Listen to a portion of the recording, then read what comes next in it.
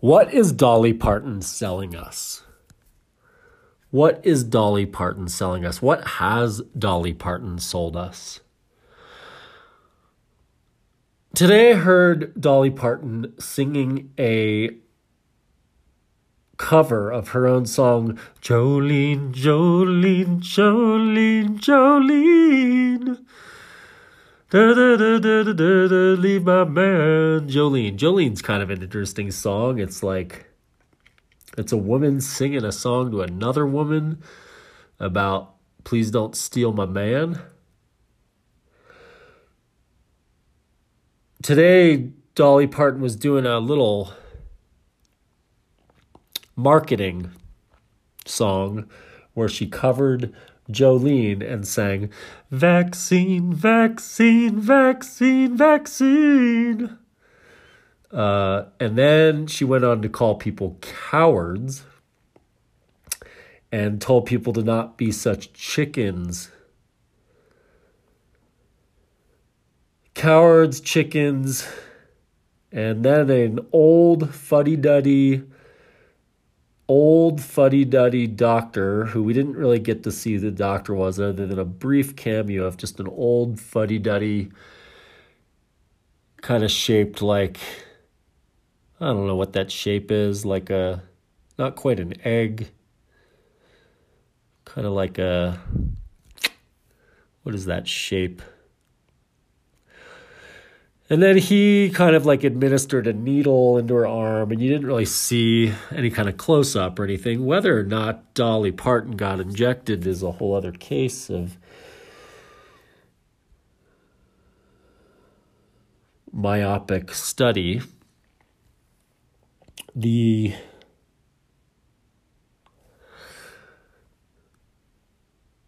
questions I am left with when I see someone like Dolly Parton marketing something, well, the first question that comes to mind is, what else has Dolly marketed to us? And the very first things were boob jobs, hairdos, long lashes,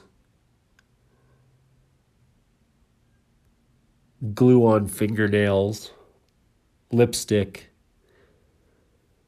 blush, masks of skin masks, plastic surgeries,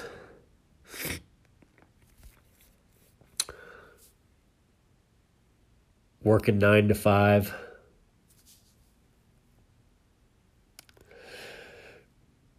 And then the deeper ponderings lead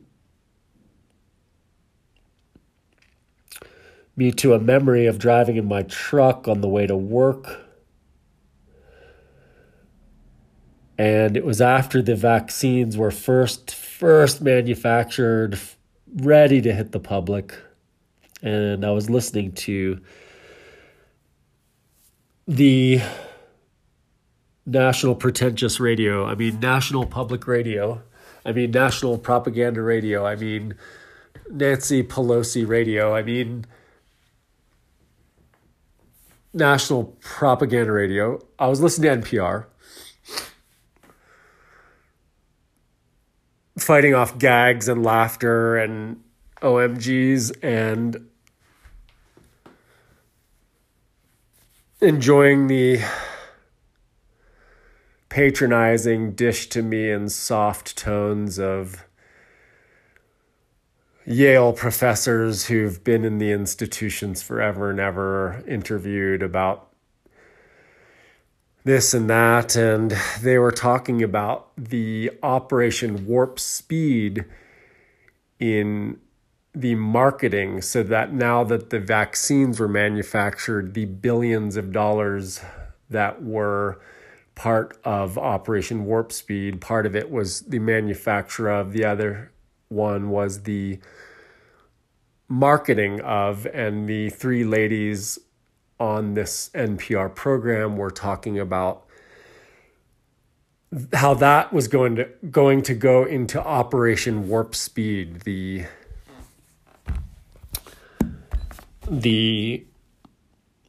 begging and convincing and marketing and advertising of something that, from their studies, were showing that half the people don't want it. Half the people here, half the people there, half the people everywhere, near, far, that half the people don't want it. That makes me think of all sorts of things, the half the people don't want it.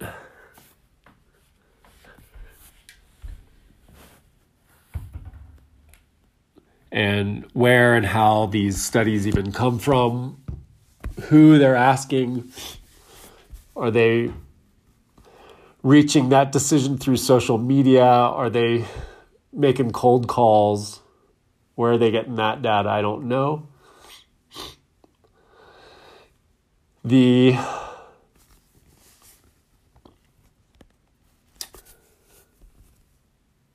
half the people don't want it. You know, I like viewing things sometimes through a sports lens. Oftentimes when two teams are competing, the smallest thing can be a game changer, either just a super athlete on one team or a corrupt referee making one or two calls can sway what is almost a coin toss. I find it interesting that football begins with a coin toss of who kicks and who receives first. But football begins with a coin toss. And if you were to think about professionals who are highly attuned and highly trained, and this is their job to compete, that if you put 11 professionals facing off against 11 professionals, in theory, it's a 50-50 coin toss of who's going to win that game. And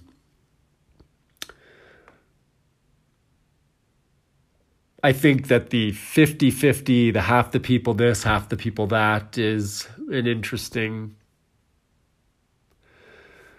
breakdown of people. And let's just go off on the 50-50s of things. We've got civilization and we have wilderness. We've got the wild wilderness and we have the tamed civilization, kind of a 50-50. We got rural people, farmers, and we got urban people, bankers. What are some other 50-50s? We've got men, we've got women, we've got adults, we've got children, we've got owners,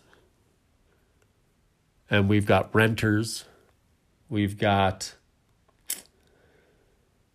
doctors, we have patients. There's all sorts of 50-50s.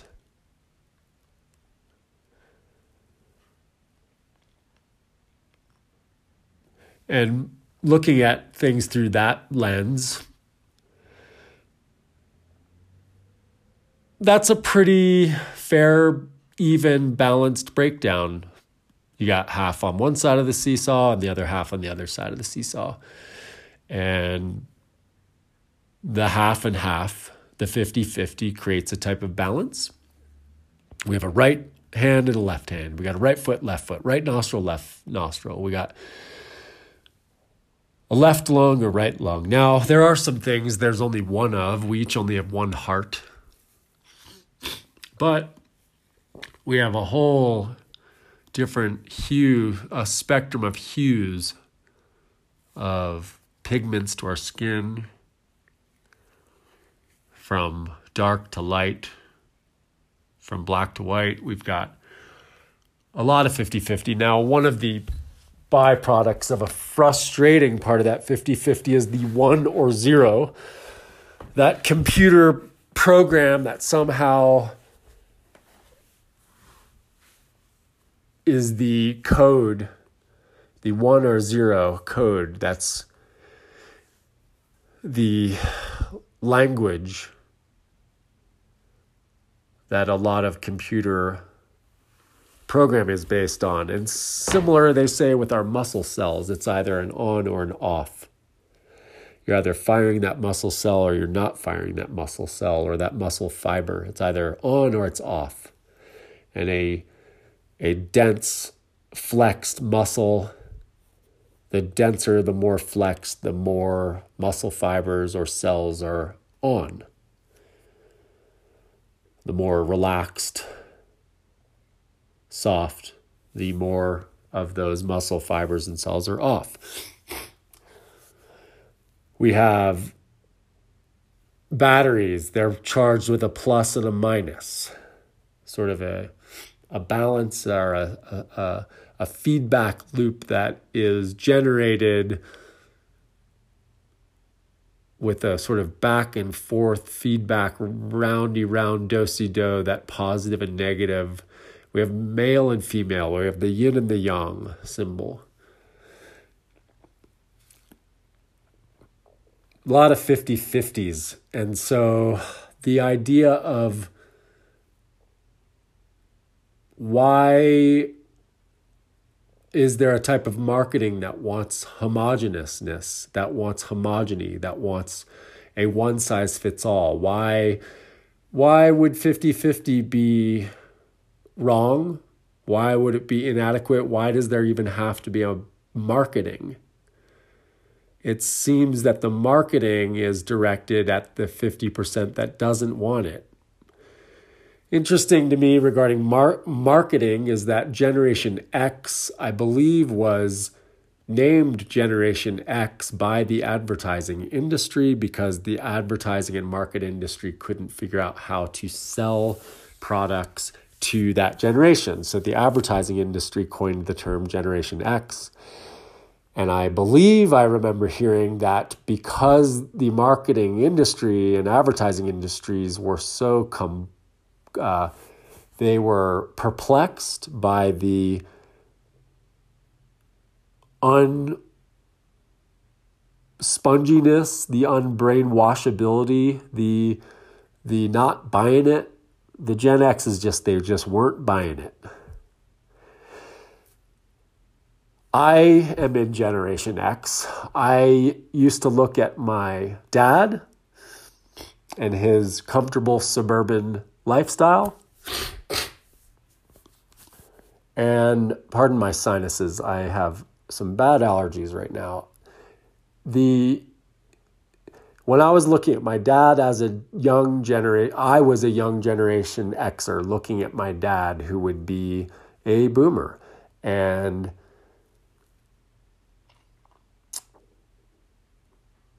my dad was actually just before the boomers. He was born in 1940. The boomers really start increasing around the post-World War II. I guess the stories of United States boomers, there's a big population explosion in the 40s of lots of babies being born. And the theory goes that the dam was sort of broken after World War II ended. Troops come home, jobs resume, people are living the sort of, you could call it, they're living the American way. They are propelling themselves up a socioeconomic condition where a flood of people are first-time homeowners, landholders, like their little piece of the pie. And suburban sprawl is sort of in its infancy. White flight from cities, they called it white flight. There's this just boom of babies being born and created in that frenzy of World War, of just all the efforts for World War II ending, and then the energy that was pouring into war is now pouring into birth. The population boom was worldwide. During these same years, it was in China, it was in Japan, it was in Europe, it was all over the world. And that's partly why it was called a world war. So World War II, you have a lot of death energy, and then World War II ends and you have a lot of birth energy. There's a 50-50, life and death, 1 and 0, on or off, dark or light, dead or alive. ugly or beautiful, love or hate. So you have this sort of energy of birth, population boom all around the world. Those are the boomers. The boomers, they're buying up all the stuff. The marketing was kind of in a boom of creation too. A lot of marketing after World War II. And you can imagine having an industry that was making tanks, and that same industry that was making tanks still had employees and a lot of parts and a lot of metal and a lot of nuts and bolts. And instead of tanks, the tanks became lawnmowers and the tanks became weed whackers. So that's the birth of the landscaping industry. That's a fact. The landscaping industry is born out of the nuts and bolts of the products that were going toward the war that were then repackaged into suburban living. And there were actually magazines that looked like Time magazine and People magazine that were inconspicuous. They were not listed as an advertisement. It looked no different than Time, but the magazine had a hidden subliminal agenda that overtly appeared as articles of how to have the perfect lawn, and then there would be a nice cherry ad for a sweet lawnmower on the next page, and then there might be some spiritual article about if your neighbor's lawn is unkempt now, your neighbor has spiritual problems. And so then there became a moral, ethical enmeshment between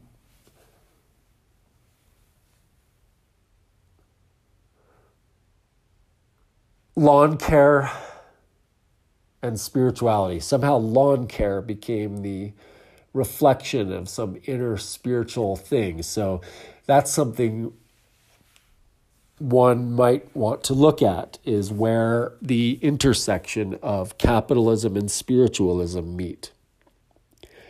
What gets birthed out of the lovemaking session of capitalism and spiritualism? A lot of self-help books, a lot of pseudoscience, astrology, a lot of law of attraction,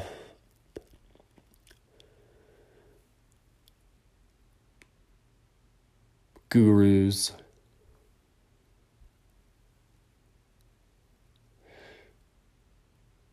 One thing that gets birthed post-World War II, you have to understand, World War II ends, and this is the beginning of the colonization from Russia, the Soviet Union, Stalinism. Stalin was a dictator. Stalin was a tyrant. Stalin was on a mission to make the Soviet Union an industrial nation. Stalin had what he called the 5-year plan. The 5-year plan was a prison system, ultimately, of what's called Gulag. Gulag is like a system of prisons where 246 prisons were created, and there became a cultural dragnet of sorts where all sorts of people throughout the Soviet Union are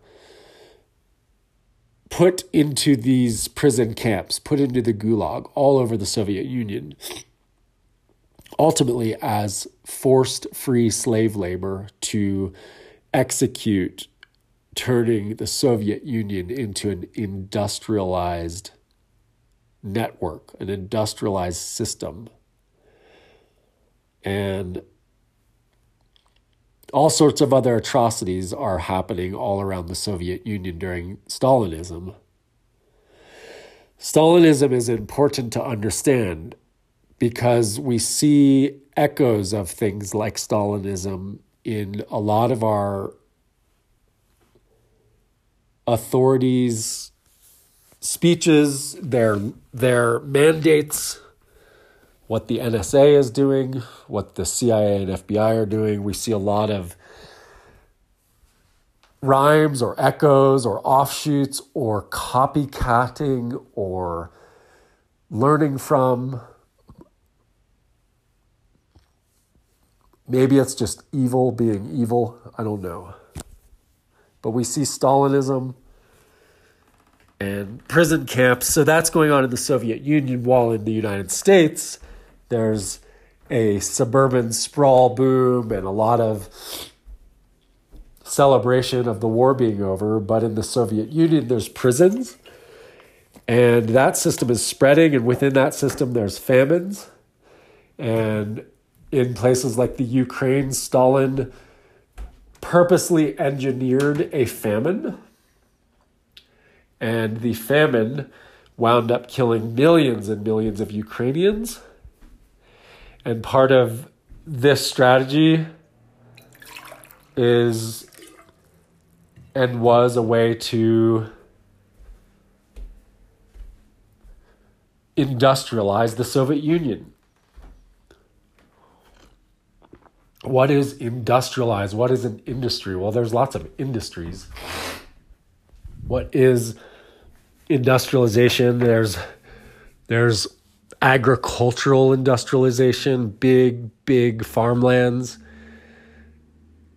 industrial corn deserts, industrial wheat deserts, where you just have wheat and corn. And industrialization is often about efficiency, mass. So if you can have a machine that can harvest 1 million acres of wheat, you can just run that machine over a giant field of wheat, and it's just fast, it's massive. You have all sorts of other industries. At the time, there was, of course, a race to understand and build nuclear, so nuclear power plants, energy. The Germans became so powerful, so fast overnight to where the world could not stop them. And it took the world years to stop the Germans, because what did the Germans do prior to World War II? The Germans built their power grid infrastructure. They built coal-fired power plants, and in order to create the metal for airplanes and tanks and bombs and missiles and railroad tracks and everything metal, all the metal for all the weaponry, what did they do prior to the war? They built the power grid infrastructure, and they built it fast so as to just get it built before the world could really even notice. And then almost overnight, they built a massive machine, a war machine of jets and bombers and tanks and grenades and guns and rifles and missiles. They just built a massive military, and then they just spread from that outwardly. When Germany was defeated,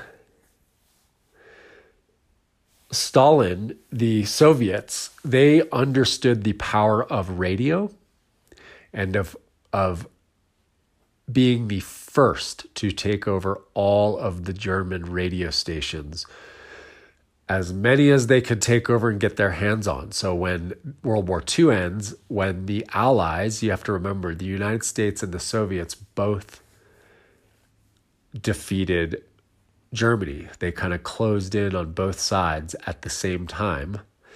And the Soviets did everything they could to expand into the German radio stations and control those radio stations. And immediately they recognized the powerful force of media over a population.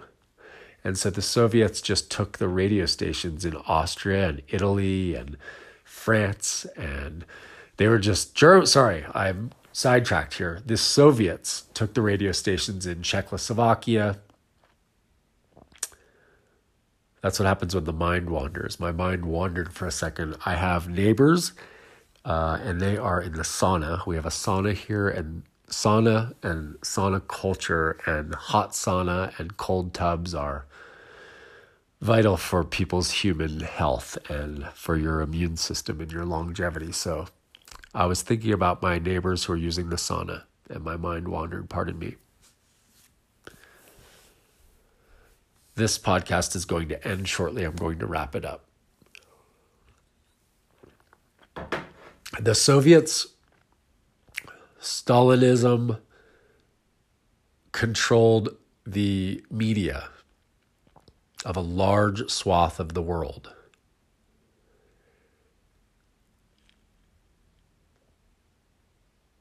And you have to pause for a minute and just think about that.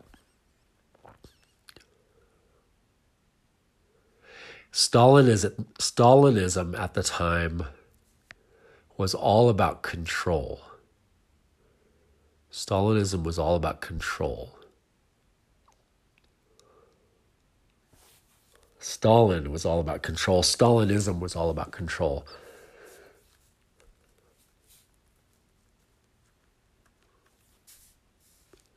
That alone can take us down a lot of different avenues that we can talk about in a future podcast. To wrap up today's podcast, the 50-50 Dolly Parton, Jolene, sort of tracking backwards. We're back to Dolly Parton, and you have to wonder, what else has Dolly Parton been selling over the years? Do you know the artist Jackson Pollock? We're going to tie Jackson Pollock into this baby boomer post-World War II era. Jackson Pollock was just an American man who would go to the bar every evening and get in fights and drink beers and hit on the ladies and smoke cigarettes and